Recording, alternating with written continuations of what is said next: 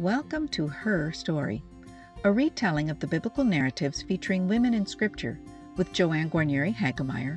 Grace and peace, Joanne. Elizabeth's spiritual insight, her faith, and her wisdom prepared the excited young Mary to see with clarity what the Lord was about to do within her and through her for the sake of the whole world. For those of us that have gone to Christmas Eve services and have followed the Advent calendar and have read Luke's account and Matthew's account of Jesus' nativity for most of our lives, we think we really do know Mary well. But do we? Listen to a fresh narration of Mary's story in the birth of Christ. Each story in this series was originally produced as a YouTube presentation. Links to YouTube, Grace and Peace Joanne blog posts, and the books I've written are provided below.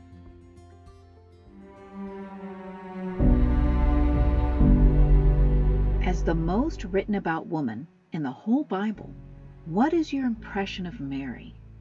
There are thousands upon thousands of images of her.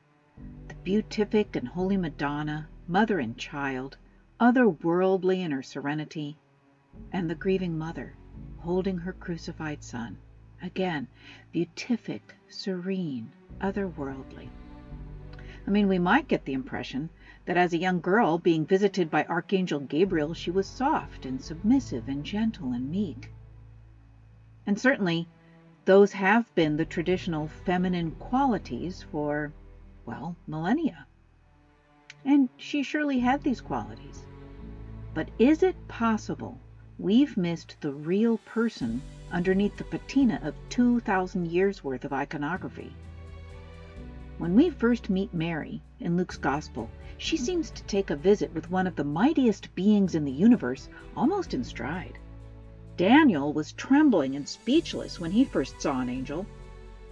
Actually, I think he fell to the ground. So the angel said, "Fear not, I come in response to your prayer." And when Joseph saw an angel, the first words the angel said were, "Fear not." What did the angel say to the trembling and speechless Zechariah? "Fear not."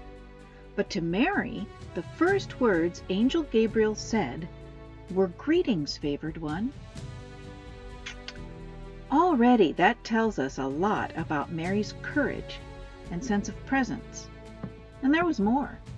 To Gabriel, Mary was favored by God in heaven and blessed among all the women of earth. She was not afraid of Gabriel, as so many people before her had been, but she was perplexed and started pondering what the angel must have in mind. And it was then that Gabriel told her not to fear, because he had come bringing good news. And after the good news was delivered, that she would bring forth the Son of the Most High God, the promised Messiah, conceived by the Holy Spirit, Mary squared her young shoulders, and she said, "Here am I, the servant of the Lord. Let it be with me according to your word." Now, she surely understood the implications of being an unwed mother in a culture where that might even bring death by stoning. She knew the risk of losing her betrothal, what it might mean to be as a widow, without husband or family homestead. But she also had towering faith in the power, provision, and promise of Almighty God. There are not that many people in the Bible who said those words to God after receiving a commission. And the one who most famously said it was Isaiah in the sanctuary of the temple before a vision of the Lord, who filled the temple with God's glory. "Then I heard the voice of the Lord saying, 'Whom shall I send? And who will go for us?' And I said, 'Here am I, send me.'" Now, I actually think that it's not by accident that Mary said those words. It seems this girl was well versed in the scriptures, as her song of praise reveals. After rejoicing in the blessing holy God had rested upon her, Mary alluded to a good number of foundational scriptural passages on the nature of God, God's character and values. Consider these inferences with her Magnificat in Luke 1. Verse 49, "The Mighty One has done great things for me, and holy is his name." God's instruction to the people, "You shall not profane my holy name, that I may be sanctified among the people of Israel. I am the Lord, I sanctify you." Verse 50, His mercy is for those who fear him generation to generation. The Lord's revelation of God to Moses. The Lord, a God merciful and gracious, slow to anger and abounding in steadfast love and faithfulness, keeping steadfast love for the 1,000th generation, forgiving iniquity and transgression and sin. Verse 51. He has shown strength with his arm, has scattered the proud in the thoughts of their heart. Isaiah 2. The haughty eyes of people shall be brought low, and the pride of everyone shall be humbled, and the Lord alone will be exalted on that day. For the Lord of hosts has a day against all that is proud and lofty, against all that is lifted up and high. Verse 52 to 53. He has brought down the powerful from their thrones, lifted up the lowly. He has filled the hungry with good things, and sent the rich away empty. From Proverbs. The Lord tears down the house of the proud, but maintains the widow's boundaries.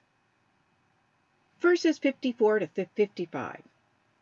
He has helped his servant Israel in remembrance of his mercy, according to the promise he made to our ancestors, to Abraham, and to his descendants forever.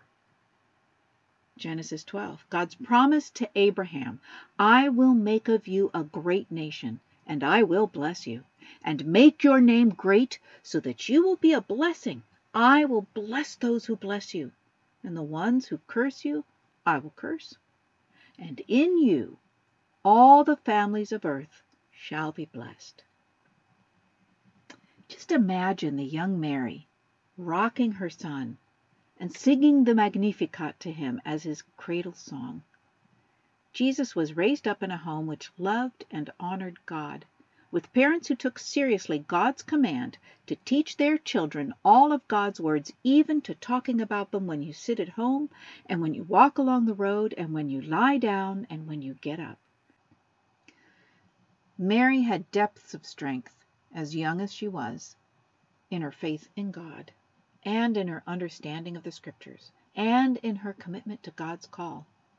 And it is to her honor that we can see her teaching reflected years later in Jesus' own teaching through the Beatitudes. So about a month and a half after Jesus was born, Mary and Joseph made the short trip from Bethlehem to Jerusalem, because Mary needed to make her new mother offering after the time of her confinement had ended. And after the excitement about being visited by an angel, and of staying with Elizabeth and Zechariah for 3 months, and seeing the birth of John the Baptist, and then after the celebration of the shepherds and angels, it must have shaken her to hear Simeon's prophecy of a sword piercing her soul because of this little baby son. We know Mary was a deep-thinking person, for twice he recorded that Mary treasured in her heart what the angels had announced about Jesus and what later Jesus had said about himself at the age of 12. She would have known the proverb that teaches us we should train up a child in the way they should go, and Mary did, parenting between the delicate balance of giving a child security and freedom. And in the story of Jesus at 12, Mary and Joseph were both taken aback when they discovered, halfway back to Nazareth from Jerusalem, that their normally very responsible and reliable son had turned up missing. And after 3 frantic days of searching everywhere, it must have been God who directed their steps to the inner offices of the temple complex, where they did indeed find their precocious and serious child holding forth with the best of Israel's theologians and scribes.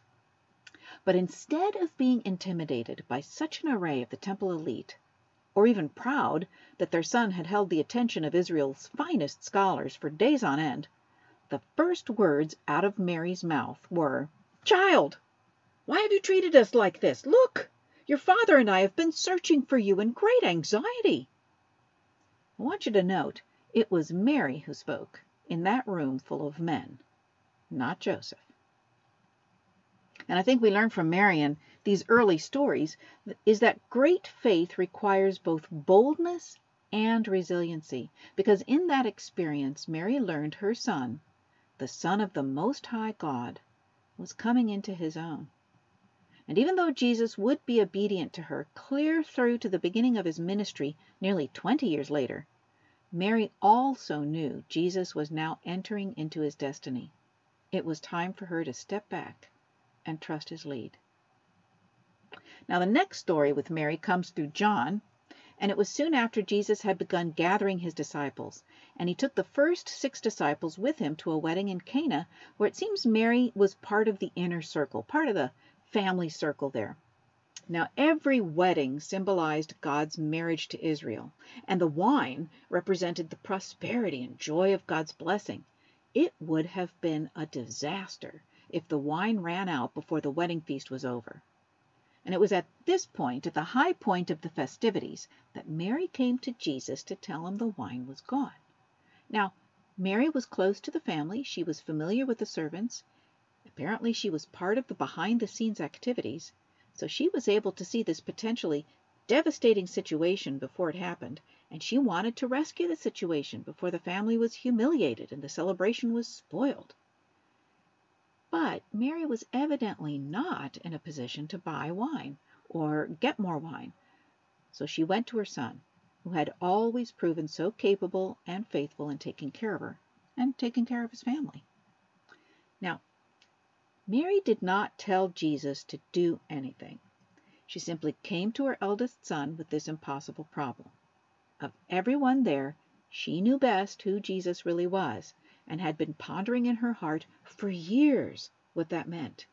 Now, with Jesus' newly gathered disciples at a symbolically rich event, it's possible she saw this as the very opportunity for Jesus to come into his own. Jesus' response to Mary reflects a turning point in their relationship that she may not have been expecting. He was preparing her to see her son as her Lord. Jesus was also deeply aware that timing was essential, so his words may sound cryptic to us who know the story. Because he said, "What is this to me? And to you, woman? My hour is not yet come." Now, the word woman here might have taken us aback. In Greek, it's gine, which means woman, or it can mean wife. And I imagine if this had been translated in an older version of English, we might actually have seen mistress, which is condensed to Mrs. today.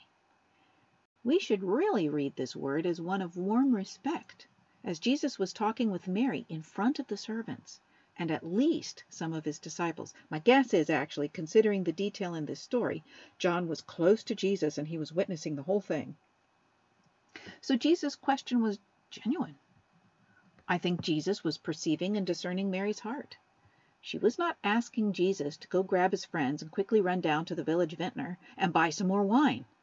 Jesus knew her unspoken request was that he should do something powerful and symbolic, something spiritually significant.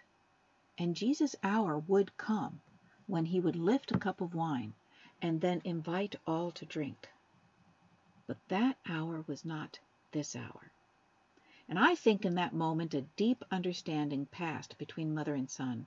I think Mary humbled her inner desire to see her son exalted as the one she knew he was, and at the same time quietly settled her faith on Jesus, knowing his character and knowing his compassion. So she turned and she told the servants to do whatever Jesus told them to do. And she said this with such firm authority, they accepted her direction unquestioningly. And a picture of Mary is emerging, even in these first 3 stories, as someone others listened to, whose authority was accepted, who was respected and well connected within her community.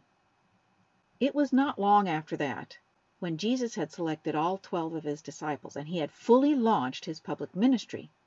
But now, Mary and her other grown sons had become alarmed and concerned for Jesus' welfare. It was a crisis of faith.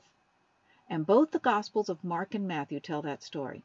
From Mark, so he appointed the 12, then he went home, and the crowd came together again so that they could not even eat. And when his family heard it, they went out to restrain him, for people were saying, "He's gone out of his mind." And from Matthew, while Jesus was still speaking to the crowds, his mother and his brothers were standing outside, wanting to speak to him. Someone told him, "Look, your mother and your brothers, they're standing outside, wanting to speak to you." Now, from Mary's perspective, Jesus' career had skyrocketed from the short time between when he had started gathering his disciples and performed his first sign at the wedding in Cana to this moment when he was so swarmed by people there was no time for him to eat or even sleep. Mary didn't know it yet, but soon Jesus and his disciples were going to push that envelope even harder because they were going to be sleeping outside in the rough and they were going to be gathering grain while it still stood in the fields because they were so hungry. And even today, think of the things people say to those who work 16-hour days and more, and those who never stop. Workaholic, machines, driven. What about the Sabbath? What about me time? Mary's concern was certainly not misplaced, and neither is ours today. But here was the necessary balance again between concern and trust. Jesus was her son, but he was also the Son of the Most High God. And his destiny that she had been pondering and treasuring and surely praying about was now begun.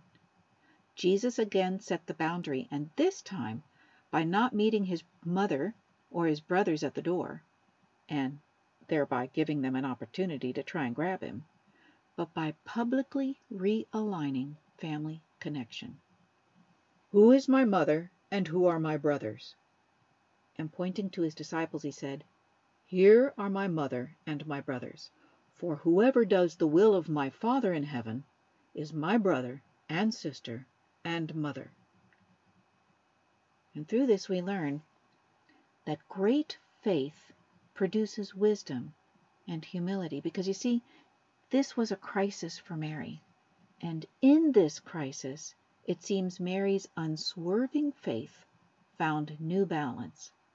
She understood and even embraced Jesus' teaching, because we find out that she soon became a part of the women who were following and supporting Jesus. Throughout the Gospels, Mary is often mentioned among their number, but sometimes she's referred to simply as Mary, for she was preeminent among the other Marys. Whether Joseph was still living or had died somewhere along the way, Jesus was now known as the builder's son, whose mother was Mary. Jesus' brothers, who would later all become believers, soon became recognizable names among those who followed Jesus' career. All this points to Mary's continuing strength of faith, the respect and honor she commanded, her authority and connection within her community and within the growing community of believers. Now, many people loved Jesus, and some, like Peter, swore they would be by Jesus' side to the bitter end. But when we finally come to the cross, there was only one man and one woman standing near enough to talk with Jesus, his mother and his closest friend, Mary, and the young disciple John. Much has been made about Jesus conferring John to Mary as her son, and Jesus conferring Mary to John as his mother, even though we know John's own mother was alive and well. Whatever else the Lord intended, we can at least see that Mary was of great importance to Jesus, who valued her deeply, and we can see the immensity of her courage and strength, braving the line of soldiers pounding nails into flesh, and the jeering crowds and the angry religious authorities who were finally getting their revenge, and all the blood and the gore and the horror of it all. I can only imagine the reason she finally stood back was because she was pressed back by the Roman guard. Now consider, by this point, Mary was 30 years older. In first century Palestine, the typical lifespan, especially of the working class, was somewhere around the 40s or 50s at the most. By any metric, she would now have been considered an older woman. But she was there with Jesus to the last breath. And even afterwards, watching Nicodemus and Joseph of Arimathea, by special permission of the procurator himself, take down Jesus' body. She and the other women followed them to the tomb and observed everything they did, and she was also among those who at dawn came with spices to complete Jesus' burial. And the last time we see Mary in the scriptures is 10 days after Jesus rose into heaven. When they returned to Jerusalem from the mount called Olivet, which is near Jerusalem, a Sabbath day journey away, when they had entered the city, they went to the room upstairs where they were staying. All these were constantly devoting themselves to prayer, together with certain women, including Mary, the mother of Jesus, as well as his brothers. Jesus' inner circle of 120 women and men had been with him for the past 40 days, being taught in all the scriptures and how they found their fulfillment in Jesus. Now they would pray for 10 days and then be filled by the Holy Spirit on the day of Pentecost. Mary is the only person named besides the disciples and the only woman named. She and the other women among them would make history when they came streaming out of that upper room, proclaiming the gospel in every language present, as Joel had prophesied, and Peter would then explain. In the last days it will be, God declares, that I will pour out my Spirit upon all flesh, and your sons and your daughters shall prophesy, and your young men shall see visions, and your old men shall dream dreams, even upon my slaves, both men and women. In those days I will pour out my Spirit, and they shall prophesy. We learn that great faith is ready to break new ground in the power of the Spirit. Far from the many depictions of Mary as soft and otherworldly, she was a woman of grit and authority, yet she also knew how to discipline herself. She understood humility and resiliency, even as she was strong and courageous.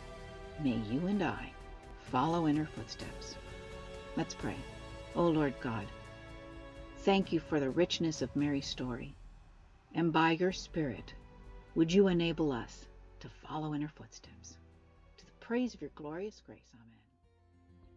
Coming up next is an imagined character who was surely present in the birth of Christ, the story of the midwife who helped bring Jesus into the world.